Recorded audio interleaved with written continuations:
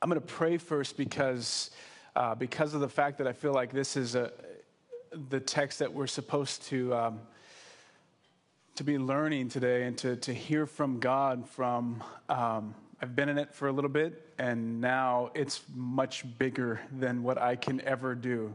And so we need the Holy Spirit to help us to see Jesus this morning and to receive what it is he wants us to have. So let's pray.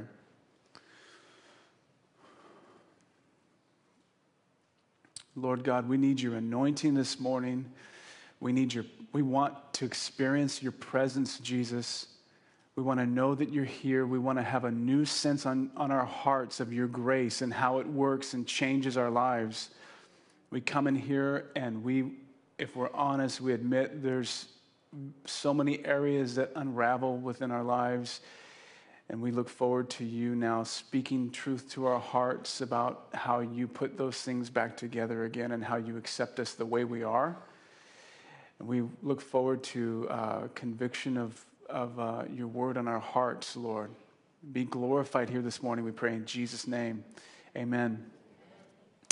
John 21, verse 1 says, I'm reading New Living Translation, later, Jesus appeared again to the disciples beside the Sea of Galilee. And this is how it happened. If you have an ESV, it says Jesus revealed himself again. This is how he revealed himself. So it's a pretty important spot. Several of the disciples were there: Simon, Thomas, Peter and John, and Nathanael. Verse 3, Simon Peter said, I'm going fishing. And they said, well, come too. So they all went out of the boat, and they caught nothing all night. At dawn, Jesus was standing on the beach, but his disciples couldn't see who he was. He called out, fellows or children, literally, hey, bro, do you have any fish? That's the language. And they said, no. And then he said, well, throw your net on the right side of the boat and you'll catch some. And so they did. And they couldn't haul it in. They couldn't haul in the net because there were so many fish in it. And then the disciple Jesus loved said to Peter, it's the Lord. And when Simon Peter heard that it was the Lord, he put on his tunic, for he had stripped for work, jumped into the water, and headed to shore. And the others stayed in the boat and pulled the loaded net to shore as well. And there was only about 100 yards from shore. When they got there, they found breakfast waiting for them, fish cooking over a charcoal fire and some bread. Bring some of the fish you just caught, Jesus said. And so Simon went aboard the boat and dragged the net to shore. He's so impetuous at this point. He's like Will Ferrell, like just running back and forth. So there was 153 large fish, and yet the net hadn't torn. Now come and have some breakfast, Jesus said. And none of the disciples dared ask him, who are you? They knew it was the Lord. And when Jesus served them bread and fish, this was the third time Jesus appeared to his disciples since he had been raised from the dead. I think my main question as I look at this section of Scripture is, when you see Jesus looking at you, or when you saw Jesus staring you in the eye, what did you see?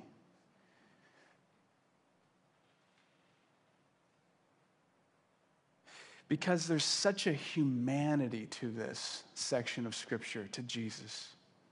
And of course, there's a real sense of the majesty and divinity of God.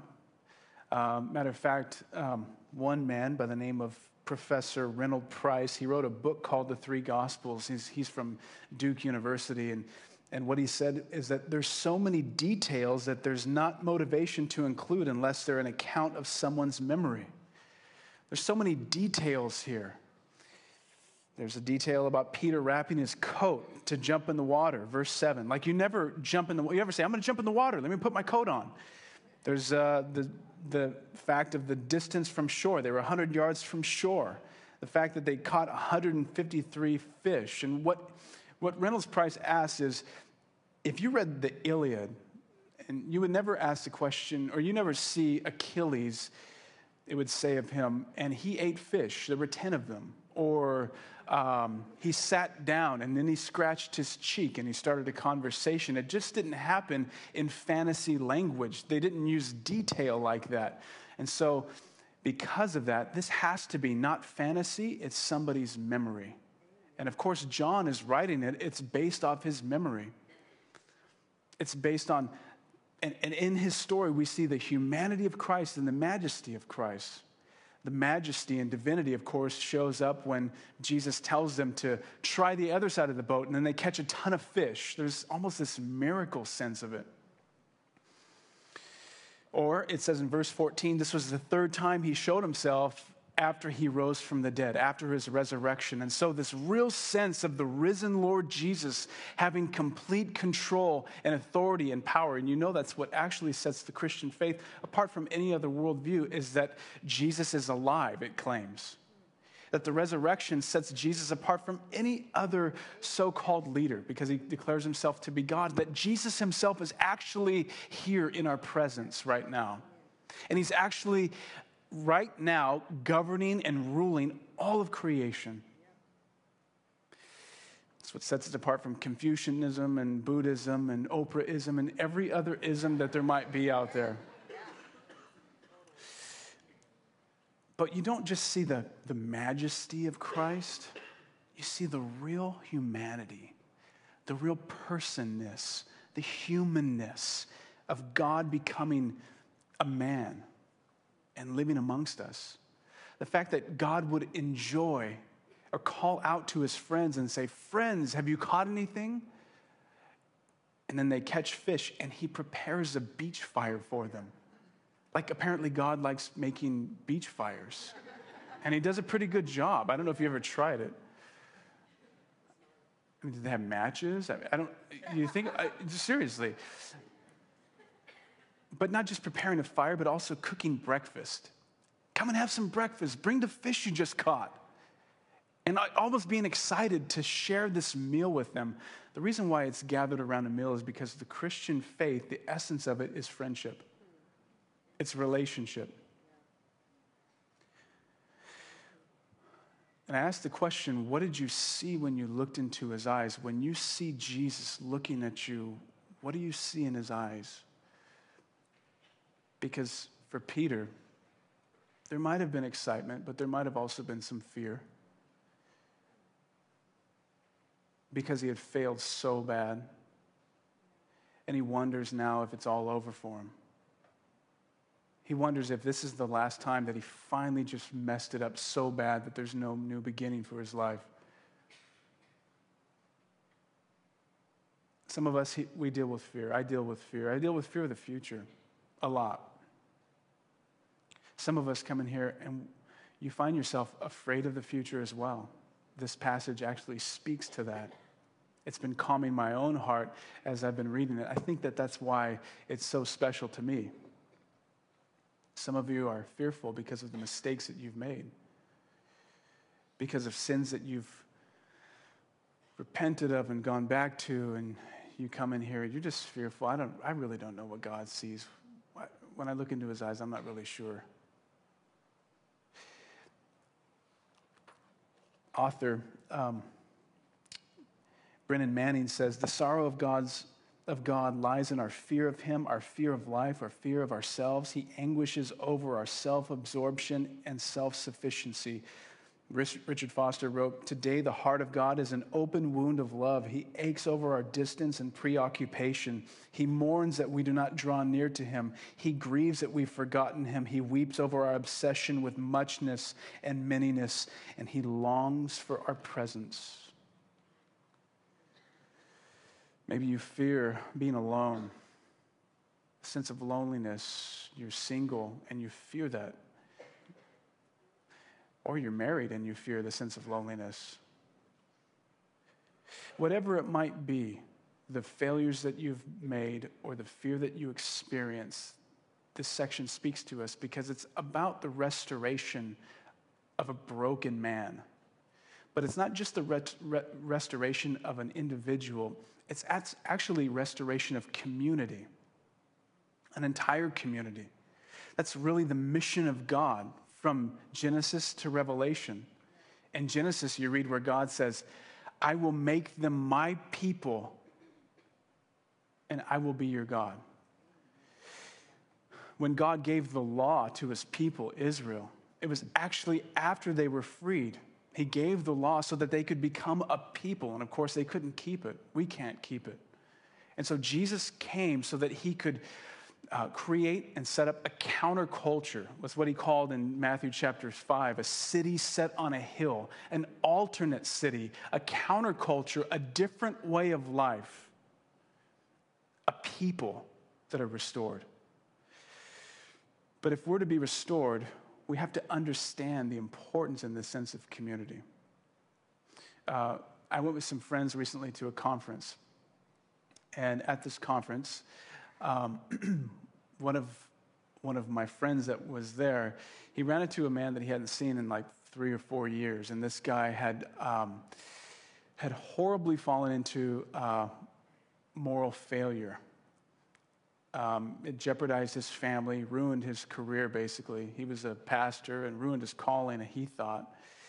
Many people thought. And we saw him in this city, and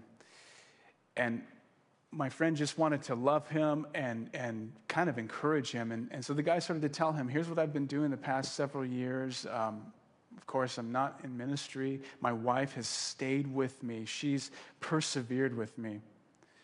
She's fought with me. But I'm doing really well now.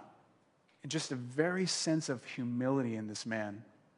And my friend just asked him, as respectful as possible, so can you just speak to me and my friends and tell me, like, what it was that took you down this road so that we don't have to go down that road?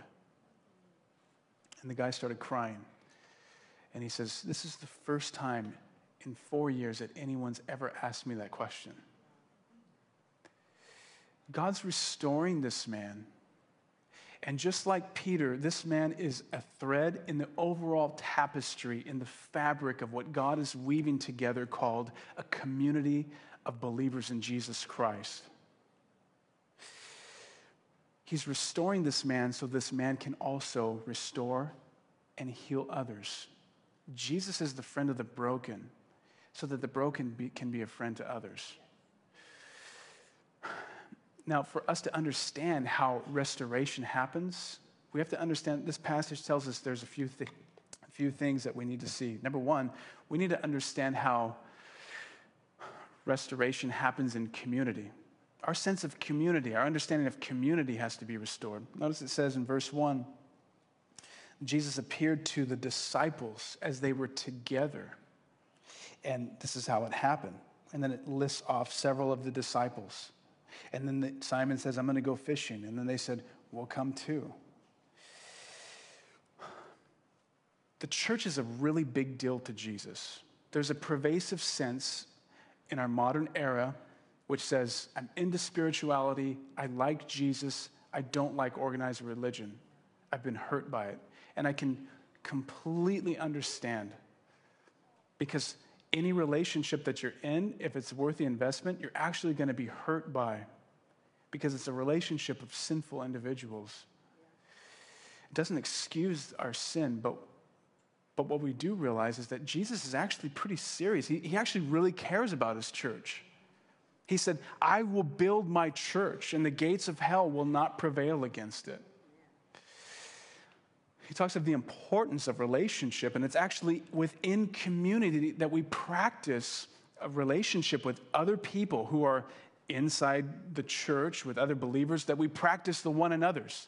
Like, you can't practice bearing one another's burdens or speaking the truth to one another or being encouraged by one another by yourself. Like, it really has to happen within the context of community. Fortunately, with the Enlightenment era, particularly the philosophy set forth by René Descartes in the 18th century, who coined the popular phrase, I think, therefore I am, the cogito ergo sum, that popularized a sense of myself. My time is my own. I protect my own rights. When Jesus is risen from the dead, why does he come back? Why does it say in verse 1, Jesus appeared again to his disciples, and this is how it happened. He appeared to them together. These men are together. The importance of that. The reality is that the world today, the modern generation, would rather see the gospel lived out than hear you and I talk about it primarily. There is a sense that we do talk about it, but the modern generation wants to see the gospel lived out, wants to see what happens when you and I sin against one another, when you and I need to repent with one another, when we have to bear one another's burdens and care for each other. That's how people understand the love and grace and realness of Christ. It's human.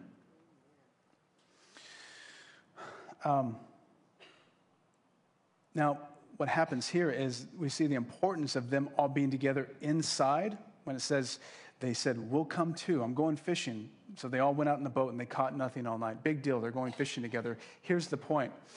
They are in community within the normal rhythms of life. And it's people that you normally wouldn't hang out with. D.A. Carson says that the church is not made up primarily of friends. It's made primarily up of enemies, people of all different races, all different socio-economic backgrounds. These guys that were in the boat together, they're completely different. But do you know what?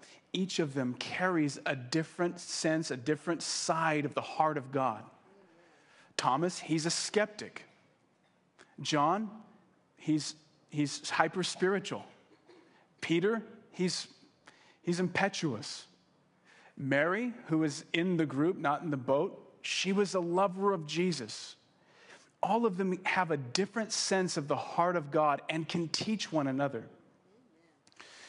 I was recently heard a friend of mine who had a community group, they call it, their small group that they meet together, which is an expression of the local body of Christ. And in this group, there was a woman. He says, you know, the people that I would choose to be in my group, I would never choose to be as friends. But God has put us together. For instance, there was a woman who was suffering from agoraphobia. I think that's the title for it, when you're afraid to leave your home except to go to work. Bound by fear, suffering from anxiety and a sense of loneliness and just fear. Because their community groups are neighborhood-centered, she happened to live in their neighborhood and she was a part of it. And what the leader of the group said was, you know what, God has spoken to me so powerfully through this woman, far more than anybody else or any place else. And if this woman hadn't been a part of our community, I wouldn't have heard it in such a way. It's the power of God putting us together and being together. You need community. The reason being is because you're created in the image of God, who is a triune God, and God exists in community, Father, Son, Holy Spirit, loving one another and deferring to one another. Because we're created in God's image, we desire community and we long for it. We all long for it. We all long to be a part. The problem is we begin to put our worth on the people that we're with and be selective in only saying, I'm only going to be with people that actually further who I am, further my agenda.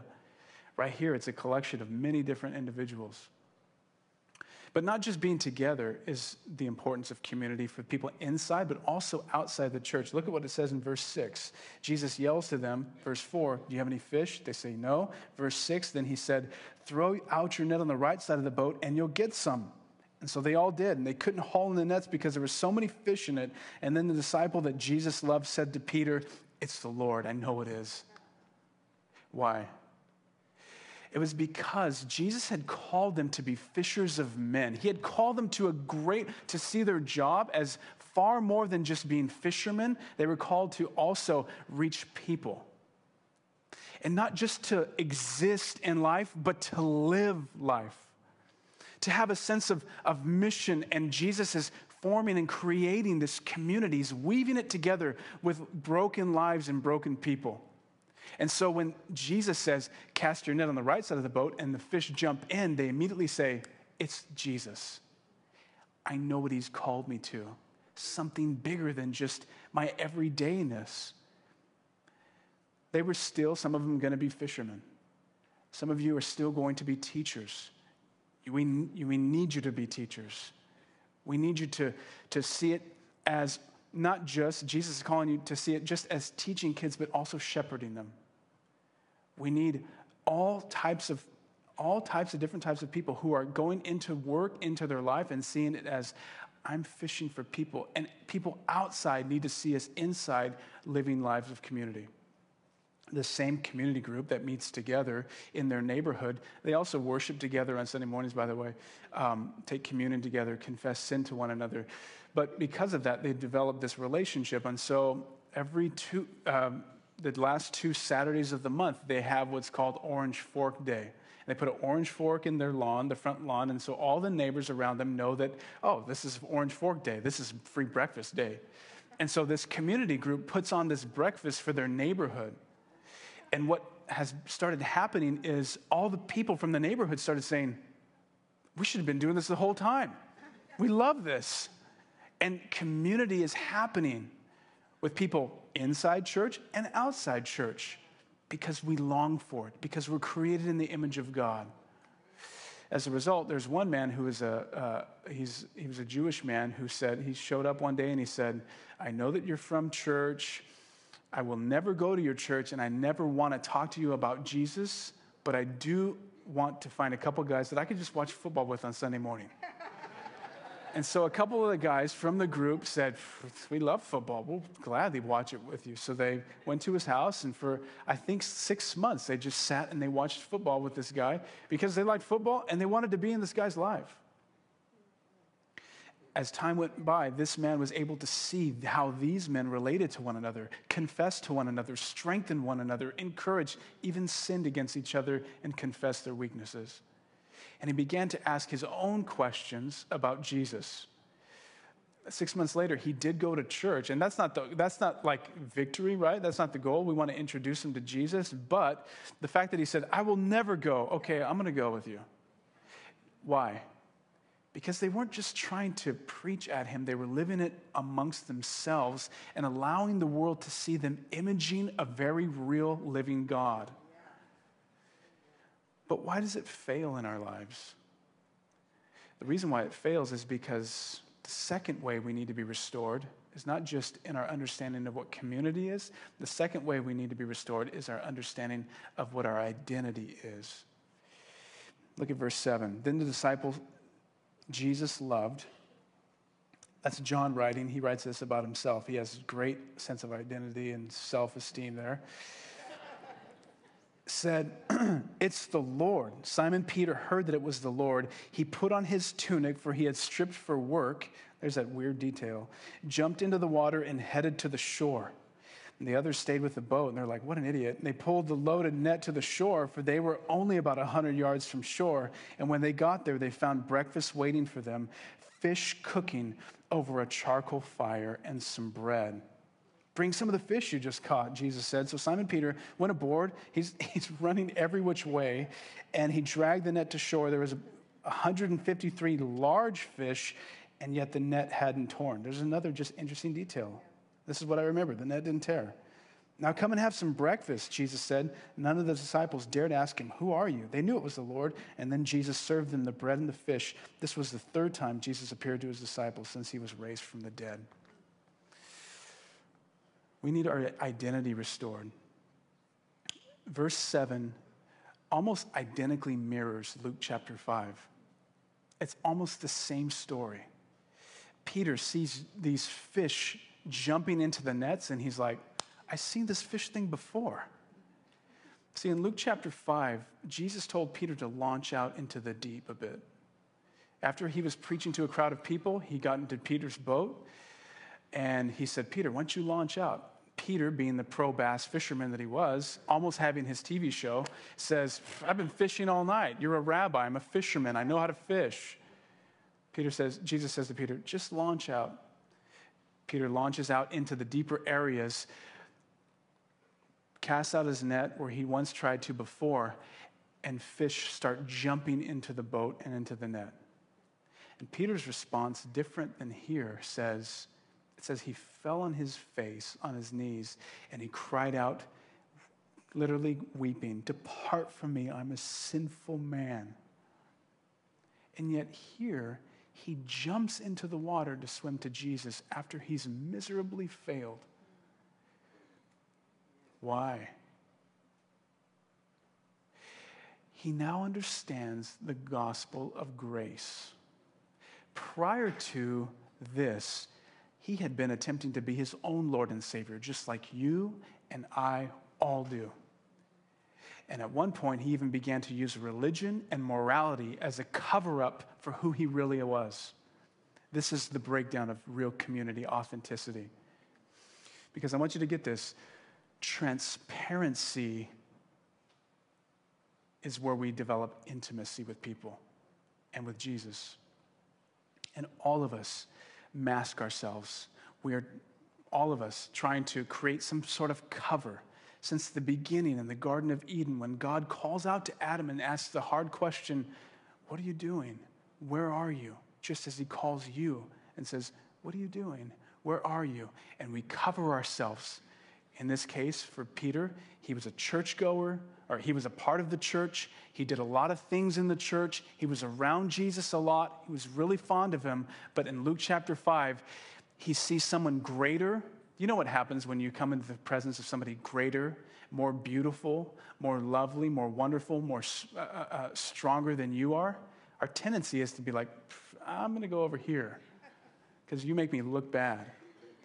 And in Luke chapter 5, the majesty of Christ really shines a light into who he really is. And here's the truth, is that when you come into the presence and you have an authentic experience with the Lord Jesus Christ, it compels you to respond in extreme ways. See, prior to that, you and I, we set up our own little Jesus props. We set up our own little false saviors. And we are part of church, or we are part of community, or we're in relationship, or we're even around Jesus, and yet we set up our own false saviors. I like Jesus, I even say I love him, and yet there's certain things that really bring me security that if you were to knock that down, I'm in the presence and I'm looking Jesus straight into the eye, I realize I'm in the presence of the living God, and it begins to melt me. But here, Peter jumps to Jesus. Why? Because no longer is his self-esteem and his identity wrapped up in his past performance, his previous ability to do really good. Now it's wrapped up in Jesus' performance and Jesus' ability to live a perfect life on his behalf. And he jumps to him and says, I know that man, and he saves me.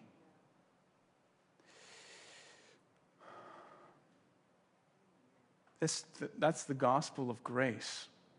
That our identity is drawn from not how well we are able to perform, able to obey, how nice people we are, but it's coming from completely Jesus' complete ability to live a righteous and holy life on our behalf.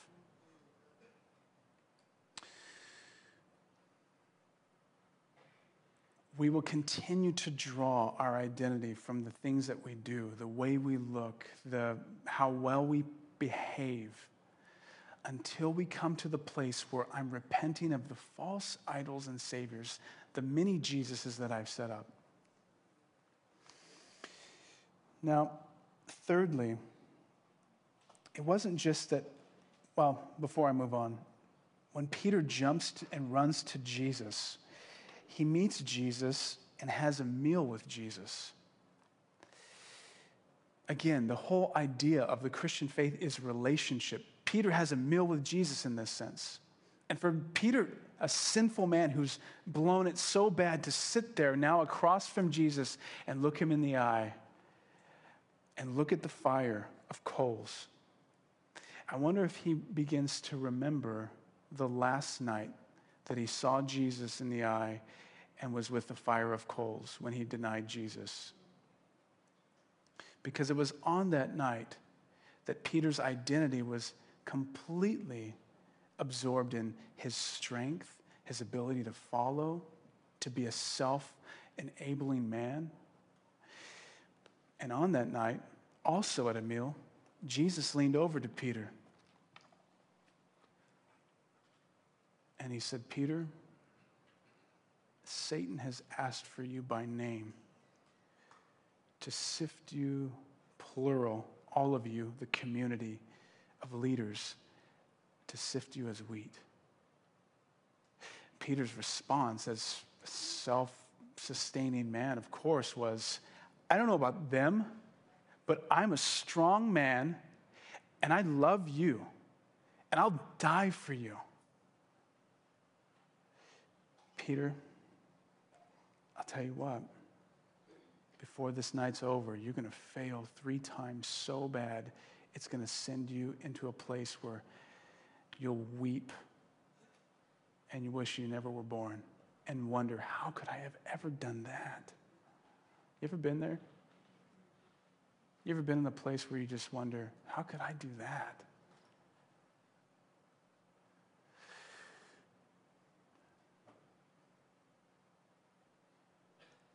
As a result, of course, Peter denies Jesus 3 times. He chops off a man's ear. Jesus comes into the garden. Peter chops the man's ear off. He's showing his strength. It's the difference between Peter and John. John would have a prayer meeting for the guy. Peter would chop his ear off. Again, the body of Christ, community, all that stuff, important. But as he shows his strength, but he goes into the courtyard and there's a little girl saying, weren't you with Jesus? And his self-sufficiency and his self-salvation begins to show up because what? He's been living, he lies. And he lies, he doesn't just sin by lying. The reason why he's lying is because there's something more important in his life than Jesus is. And that's his protection. That's his own ability to protect himself and sustain himself. And as a result, he denies Jesus 3 times before a coal of fire. And it's at a coal of fire that Jesus now begins to bring in restoration for Peter. I wonder if you feel like today, would Jesus take me back? Would he restore me? Can I have a new identity? Well, that's why Peter runs to Jesus. No longer is he rejecting him, saying, I can't let you see into me, God. Now he's allowing Jesus to see all of him. Because transparency leads to intimacy.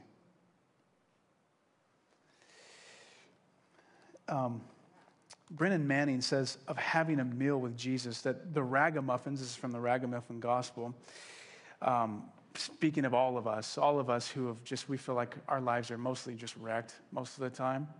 The ragamuffins discovered that sharing a meal with him was a liberating experience of sheer joy. He freed them from self-hatred, exhorted them not to confuse their perception of themselves with the mystery that they really were. He gave them what they needed more than anything else, encouragement for their lives, and delivered reassuring words such as, do not live in fear, little flock. Don't be afraid. Fear is useless. What is needed is trust. Stop worrying. Cheer up. Your sins are forgiven. If Jesus appeared at your dining room table tonight with knowledge of everything that you are, total comprehension of your life story, and every skeleton that you hide in your closet, and if he laid out the real state of your present discipleship with all its hidden agendas and the mixed motives and the dark desires that you have buried in your psyche, you would feel his acceptance and forgiveness. And you'd see the eyes of Jesus looking at you. And you would stand there by the fire that you've denied him at, and you'd begin to be warmed by the very love of God. See, I can stand up here and tell you, you need to be in community, you need a new identity, here's how you find it. I can guilt you all day long, but you know what really transforms your heart? When you sit by the fire and you feast with Jesus by the very fire that you failed at, and by the fire of the love of God, you begin to sense the extreme warmth of the love of Jesus Christ for you. And you're no longer shying away from all your failures and all your sin because you run to him with it. That's what frees us. That's what puts the thread back together. That's what begins to reweave the fabric of community.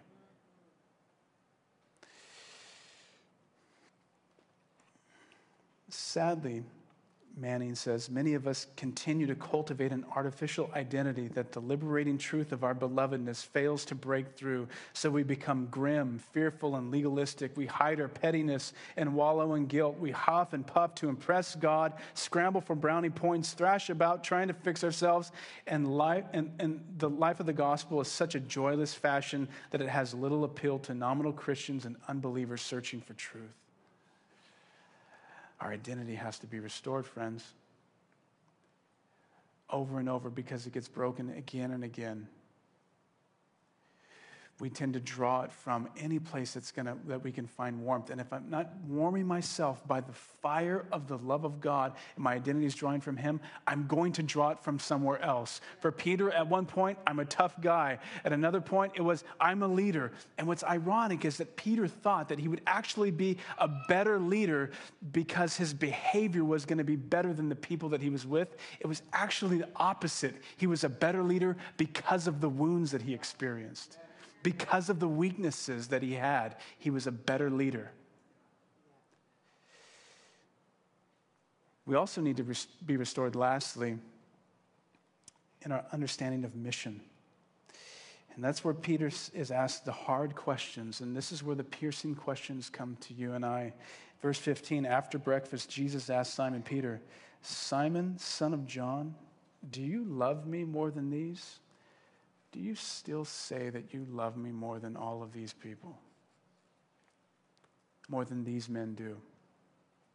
Notice he calls him Simon, not Peter, the name he gave him as Rock. Now he's going to him where he is. Now, some people say that because there is a difference in the words that are used here, Jesus says, do you agape me? Peter responds, I phileo you, which means a friendly love. Agape means a deeper type of love. I don't really think that that's the case here, because God actually uses the word phileo towards Jesus, the Father phileos his Son. So I don't really think that the real thrust of it is that the Greek word is phileo agape. Here's the real thrust of it. Peter is now humbled and has an honest assessment that what I thought was my deep devotion for Jesus, I'm very humbled by how little it really is. And no longer am I saying, I'm better than him, I'm better than her. I can't say I'm better than anyone because I failed miserably. He's a humble leader now, but now he's fit for the mission. You and I are called to this mission because in verse 15, Jesus then responds to Peter, feed my lambs, Jesus told him. And Jesus repeated the same question, Simon, do you love me? Yes, Lord, Peter said, you know I love you. And then a third time, the same amount of times that Peter failed Jesus, he asked him, Simon, son of John, do you love me? Do you love me? And it says Peter is grieved.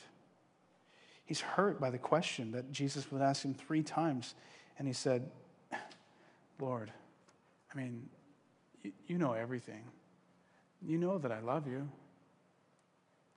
Then Jesus says, feed my sheep. I tell you the truth, when you were young, you were able to do as you liked. You dressed yourself and went wherever you wanted to go. But when you're old, you will stretch out your hands. I want you to notice that phrase. And others will dress you and take you where you don't want to go. Jesus said this to let him know by what kind of death he would glorify God. And then he told Peter, follow me. The way to real living, to life, not just merely existing, is actually through death. I mean, who would sign up for this? You would never go to like the college fair and be like, I was going to do this, but since you said I could actually be crucified and have somebody stretch out my hands and follow you that way, wow, I'm really torn now. I got to figure out which career I want. I mean, following Jesus and being put to death and having a real hard life, that's pretty appealing, but, I don't really know. The mission that Christ calls you and I to is ultimately a mission of death. And that's why Peter responds like I a lot of times respond. And he turns around and he says, Peter saw the guy who was behind him, John, the disciple who Jesus loved, who's typically a mama's boy in the gospel. He's like, he's always getting it right. Peter's always messing it up. John's like, I got it right again. And the one who, and I'm the disciple who Jesus loves. I mean, oh gosh, how can you beat that? And so he says, he leans over during supper and he says, the one who leaned over and asked Jesus, who will betray you, of course, is John. Verse 22, Peter says, what about this guy?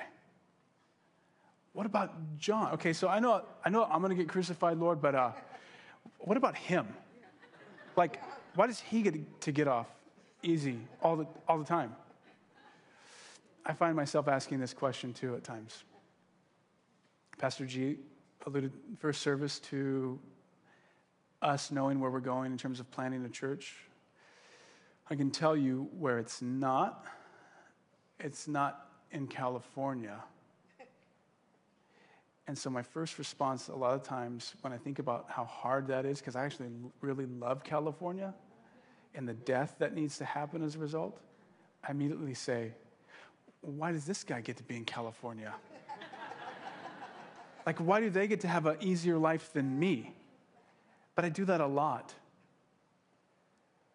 Because I forget my understanding of the mission of Christ, that he's called us actually to die, to restore the community, a city set on a hill, a counterculture of people who know and love Jesus.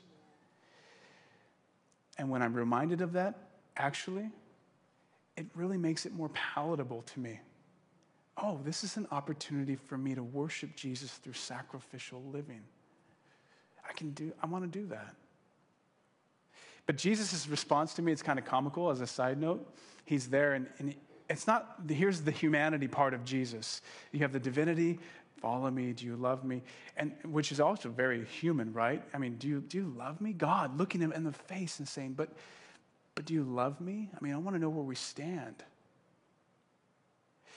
And then Peter says, well, what about this guy? And Jesus says, look, if I want him to live the rest of his life till I come back, don't worry about it. It's like a parent the kid's like, I'm going to get spanked. What about Sally? Hey, don't worry about it. You'll get it too. And Jesus' humanity's there like, you follow me. You look at me. You can't worry about, you don't know what they've gone through or what they're about to go through. You've got to look at me because your mission is unique to you and it's a part of this overall creating this new community. So how do we get there? What's the path to restoration? The problem, of course, is that we have to be restored in our understanding of community, our identity, and mission. But the path there is through rejoicing and repentance. The way that Peter would be able to follow Jesus into this place of death is by seeing Jesus stretched out arms on his behalf. In other words, look at verse 18. When you were young, you did what you wanted, but when you're old, you will stretch out your hands and others will dress you. It speaks of the death that he would die. In other words, the sacrifice that he would have to make would be crucifixion, stretching out his hands for the benefit of other people, for the sake of the glory of God. That's a bummer. That's why you ask the question, what about this idiot? But the power came when he saw Jesus' arms stretched out for him. When he saw Jesus at the fire of his failure and the love of God there, he could go through the fire because he saw his Savior go through the fire for him. You and I have got to come back over and over again to the fire of God's love and warm ourselves there by seeing the stretched out hands of Jesus. It gives me the passion and motivation to actually stretch my hands out for you and to sacrifice for others. But to the extent that you see Jesus, his sacrifice for you on the cross, him taking all of the wrath and justice for you, we'll think little. We'll just exist, and we'll be in it for ourselves. And then the last way on this path is through repentance. And notice Jesus doesn't just let Peter off the hook. He actually makes him own his own fault. When he says, "Do you love me?" He makes him own it. And at that point, Peter realizes, I thought it was you that I was loving this whole time. But there's several ways that I was doing it for me. That I did it for some sort of standing, a right standing. I was trying to earn my right to you. But now I see that my love for you has been shallow. Do you love me? He says. He says, Lord, you know all things. You know I love you. Transparency leads to intimacy.